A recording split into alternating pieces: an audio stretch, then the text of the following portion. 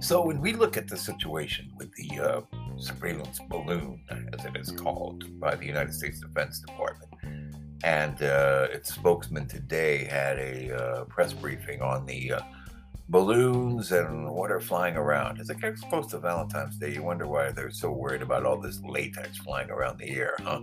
Yeah, it could ruin the supplies. But these balloons are nothing new. They're things that actually we in the United States of America, our military, has done for years. In fact, it was back in the 1950s, prior to the U-2 program, that the USA started using these surveillance balloons. Now, obviously, there's a lot of issues when it comes to, overflight of other countries.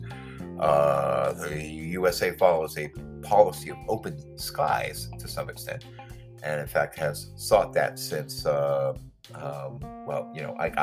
President Eisenhower sought that years and years and years ago, to be able to allow for countries to be able to overfly other countries and just make sure that there's no threat against them. Unfortunately, not every country seems to agree, and things get shut down. Well, that's just what happened with the United States of America. And let's not forget that these overflights, spy planes, spy balloons, observation equipment, satellites, and everything have long been around. The first balloons used for observation in warfare or strategically in battle have dated back to as far as the 1800s, when the French and Prussian armies fighting used balloons to observe on each other. There were incidents where, in fact, during the independence of Italy, the Venetians were subdued by the Austrians through the use of balloons that were dropping incendiary devices or bombs. In fact, it was one of the first airstrikes in history was launched from hot air balloons. And they used these balloons to do that. The Chinese have used a kind of hot air balloon wherein it's a candle on a wax paper design that they would let fly into the air and let it land, though not where. It often would cause forest fires in some places. But they had these balloons that they would launch into the air, with messages for the spirits or whatever. And the balloons were designed to burn up in flight, so that at a certain point they would catch fire, they would burn up, and the messages would go off into the heavens. But in reality, a lot of those balloons or those lamps would get released and fall into the bay or fall into the forest or wherever, or onto homes in many cases, in places like Japan and China. And the practice is frowned upon now, but it still happens every now and then. People launch these balloons with the little candles, and it does have a problem. However, China is best known, of course, for its DJI drones. So the technology is there for China to be able to use these balloons and observe different things, different places, and the technology is something that they've been using very clearly. So let's go to a Defense Department briefing by the Undersecretary of Defense. And this is DoD Undersecretary Pat Ryder, who is holding a press briefing. They list him down here as secretary, but he's actually not he's the press secretary of the Pentagon, Pentagon spokesman. And this is what he is saying on this particular topic. We're going to put in a little bit from him as he answers questions on the balloon that were addressed to him during the press conference. First is a question from the Associated Press. Let's listen to this.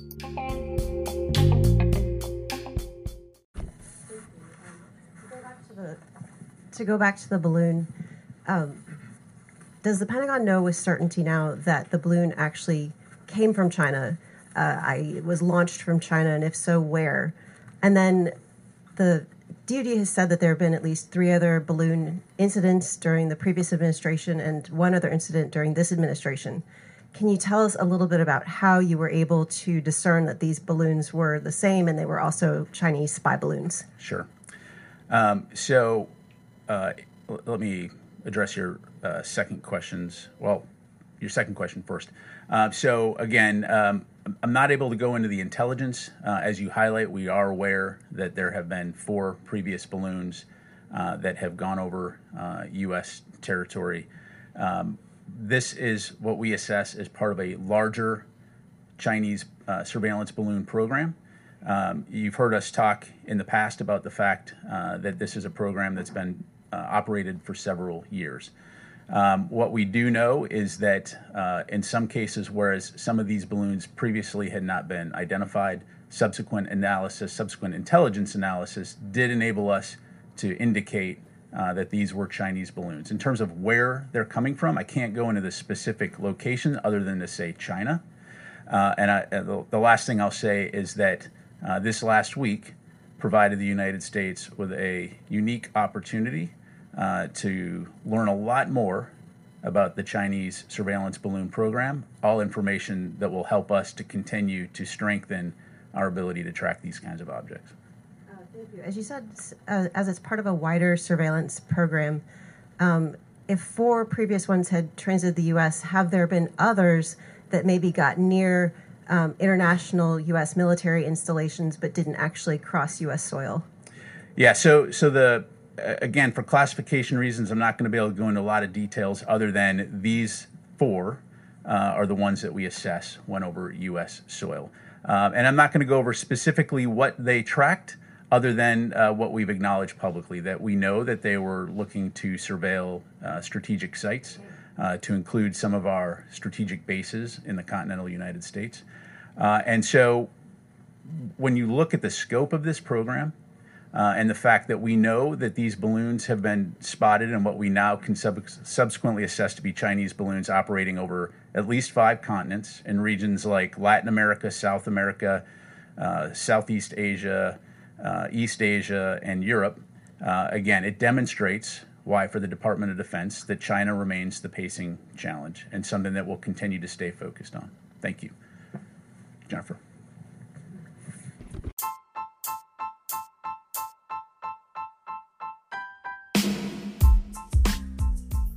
Well, here is, of course, the other part of that conference. Jennifer Griffin, who worked with Intel, I've done some research for over the years at Fox and submitted reports when I used to do reporting out of the Philippines for the Fox News channel. Now, what these guys aren't mentioning are specifics. So they're talking about a balloon that came over Hawaii sometime in July. Well, there was also a balloon that flew over the Philippines that was launched primarily from the South China Sea.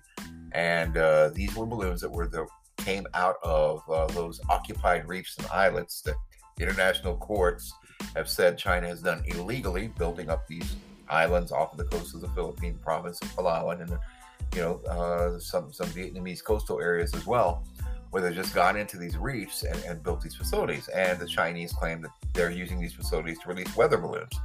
Well, these weather balloons turn out to be not just for weather, but they're specifically designed to launch these surveillance devices that are going out there and are being used to track the U.S. Pacific Fleet and specifically targeting American submarines. And their purpose there is to monitor the low transmission capabilities, or the bounce transmission capabilities that are used by the United States Navy and what are known as low-frequency harmonic transmissions through the air. Hey, I'm not giving away state secrets here. This is something that you can find on the internet.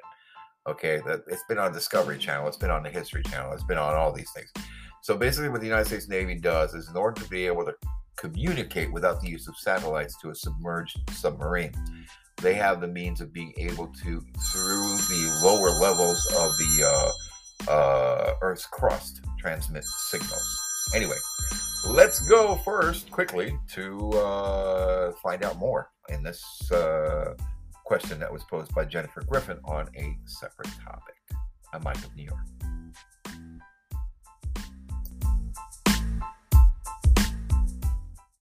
Do these Chinese surveillance balloons somehow explain the UAP, some of the unidentified aerial phenomena that were reported in that report to Congress? Have you gone back to look, and are some of those UAP incidents perhaps those Chinese surveillance balloons?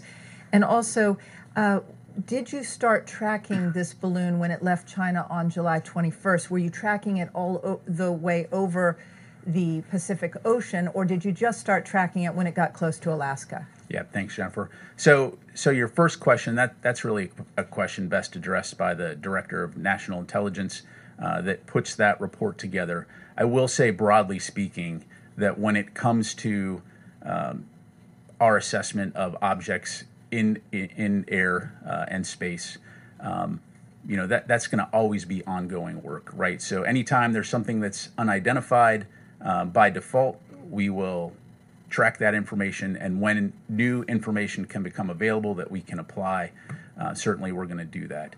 But to answer your direct question, the DNI would be the best folks to address that portion. In terms of when we started tracking this, again, I'm not going to get into those kinds of specifics other than to say we did see it approaching U.S. airspace. NORAD, NORTHCOM tracked it for the duration. Again, as it entered U.S. airspace, NORAD determined that it did not pose a physical or military threat, and in accordance with their procedures, monitored it. When it did come over the continental United States, we began to develop options on how to take it down and address this threat, with the idea being that we wanted to wait until it was over water so that we could mitigate any potential civilian harm or property damage. And importantly, as I highlighted, use this as an opportunity to, again, better understand the Chinese surveillance balloon program and apply that information to increase our ability to track these kinds of objects. Thanks. Can you clarify when the Chinese balloon, the last surveillance balloon that went down near Hawaii, went down? There are reports that it was 4 months ago, and there's another report that it was in June. When did it go down? Yeah, I've seen those press reports. Again, I'm not going to have any information to provide on the previous balloon flights that were out there, but again, appreciate your understanding on that. Dan. Thank you. Could you just, in layman's terms, explain why there has been this, what the general called awareness gaps, why the U.S. was not able to detect these kinds of balloons previously? And then, given that, is there a kind of intelligence failure here? Did the military and the intelligence somehow fail to understand or grasp this threat? Or is it a failure of imagination? And how is that being addressed? Yeah, thanks, Dan. So to answer your last question there right up front, no, it was not an intelligence failure. As we learn more about this type of capability, and really what General Van Herk was referring to was previously having a domain awareness gap, but we've learned a lot about these balloons, and we've learned a lot how to track them, as evidenced by the fact that, again, we were tracking it as it approached U.S. airspace. And so we're confident that what we've learned about this program enables us to be able to monitor and be on the lookout for these kinds of capabilities. When you think about the wide array of activities that we monitor globally, but most importantly when it comes to defense of the homeland along our coasts and our skies, by being able to identify the characteristics of things like this or other potential threats, it all gets put into a broader library, so to speak, of information that our analysts can monitor, track, and detect, and then respond appropriately.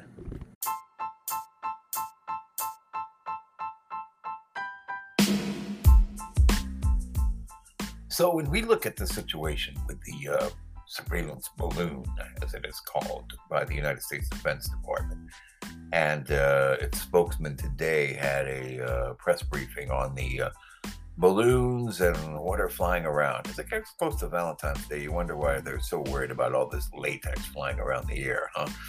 Yeah, it could ruin the supplies. But these balloons are nothing new.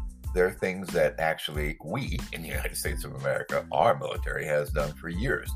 In fact, it was back in the 1950s, prior to the U-2 program, that the USA started using these surveillance balloons.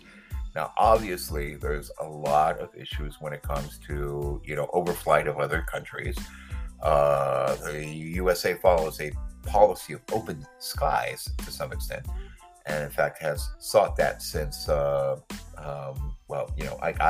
President Eisenhower sought that years and years and years ago, to be able to allow for countries to be able to overfly other countries and just make sure that there's no threat against them. Unfortunately, not every country seems to agree, and things get shut down. Well, that's just what happened with the United States of America. And let's not forget that these overflights, spy planes, spy balloons, observation equipment, satellites, and everything have long been around. The first balloons used for observation in warfare or strategically in battle have dated back to as far as the 1800s, when the French and Prussian armies fighting used balloons to observe on each other. There were incidents where, in fact, during the independence of Italy, the Venetians were subdued by the Austrians through the use of balloons that were dropping incendiary devices or bombs. In fact, it was one of the first airstrikes in history was launched from hot air balloons. And they use these balloons to do that. The Chinese have used a kind of hot air balloon wherein it's a candle on a wax paper design that they would let fly into the air and let it land, though not where, and it often would cause forest fires in some places. But they had these balloons that they would launch into the air, with messages for the spirits or whatever. And the balloons were designed to burn up in flight, so that at a certain point they would catch fire, they would burn up, and the messages would go off into the heavens. But in reality, a lot of those balloons or those lamps would get released and fall into the bay, or fall into the forest or wherever, or onto homes in many cases, in places like Japan and China. And the practice is frowned upon now, but it still happens every now and then. People launch these balloons with the little candles, and it does have a problem. However, China is best known, of course, for its DJI drones. So the technology is there for China to be able to use these balloons and observe different things, different places, and the technology is something that they've been using very clearly. So let's go to a Defense Department briefing by the Undersecretary of Defense. And this is DOD Undersecretary Pat Ryder, who is holding a press briefing. They list him down here as secretary, but he's actually not he's the press secretary of the Pentagon, Pentagon spokesman. And this is what he is saying on this particular topic. We're going to put in a little bit from him as he answers questions on the balloon that were addressed to him during the press conference.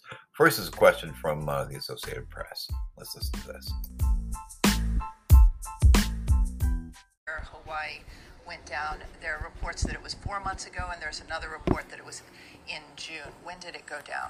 Yeah, I've seen those press reports. Again, I'm not going to have any information to provide on the previous balloon flights that were out there. But again, appreciate your understanding on that. Dan.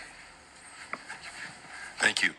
Could you just, in layman's terms, explain why there has been this, what the general called awareness gaps, why the U.S. was not able to detect these kinds of balloons previously? And then, given that, is there a kind of intelligence failure here? Did the military and the intelligence somehow fail to understand or grasp this threat, or is it a failure of imagination? And how is that being addressed? Yeah, thanks, Dan. So to answer your this last question there right up front, no, it was not an intelligence failure. As we learn more about this type of capability, and really what General Van Herk was referring to was previously having a domain awareness gap, but we've learned a lot about these balloons, and we've learned a lot how to track them, as evidenced by the fact that, again, we were tracking it as it approached U.S. airspace. And so we're confident that what we've learned about this program enables us to be able to monitor and be on the lookout for these kinds of capabilities. When you think about the wide array of activities that we monitor globally, but most importantly when it comes to defense of the homeland along our coasts and our skies, by being able to identify the characteristics of things like this or other potential threats, it all gets put into a broader library, so to speak, of information that our analysts can monitor, track, and detect, and then respond appropriately. And then in terms of this global program, are the balloons that are spotted elsewhere in the world essentially similar to the one that was flying across the U.S.? And is there reason to believe that those balloons were flying near or over U.S. military bases abroad in those countries? Yeah, so beyond the fact that they share the common characteristic of being surveillance balloons, right? Intelligence collection assets that the PRC is employing. The only other thing I'd say is that we do know there's variation in the various sizes and capabilities of the balloon. But beyond that, I'm not going to go into specifics. In other words, yeah, I'll just leave it at that. In terms of what they're monitoring and what their flight paths are going to be, I'm not going to go into that level of information. But needless to say, again, it calls into question why China, the PRC, feel that it's okay to violate sovereign airspace of nations in a way that is inappropriate and unacceptable. So combining this capability with the other intelligence assets that they have at their disposal. And so again, as I highlighted earlier, this just demonstrates why the PRC continues to remain our pacing challenge. And I think that they have a lot of explaining to do when it comes to conducting these types of programs and violating nations' airspace and sovereignty. Thank you.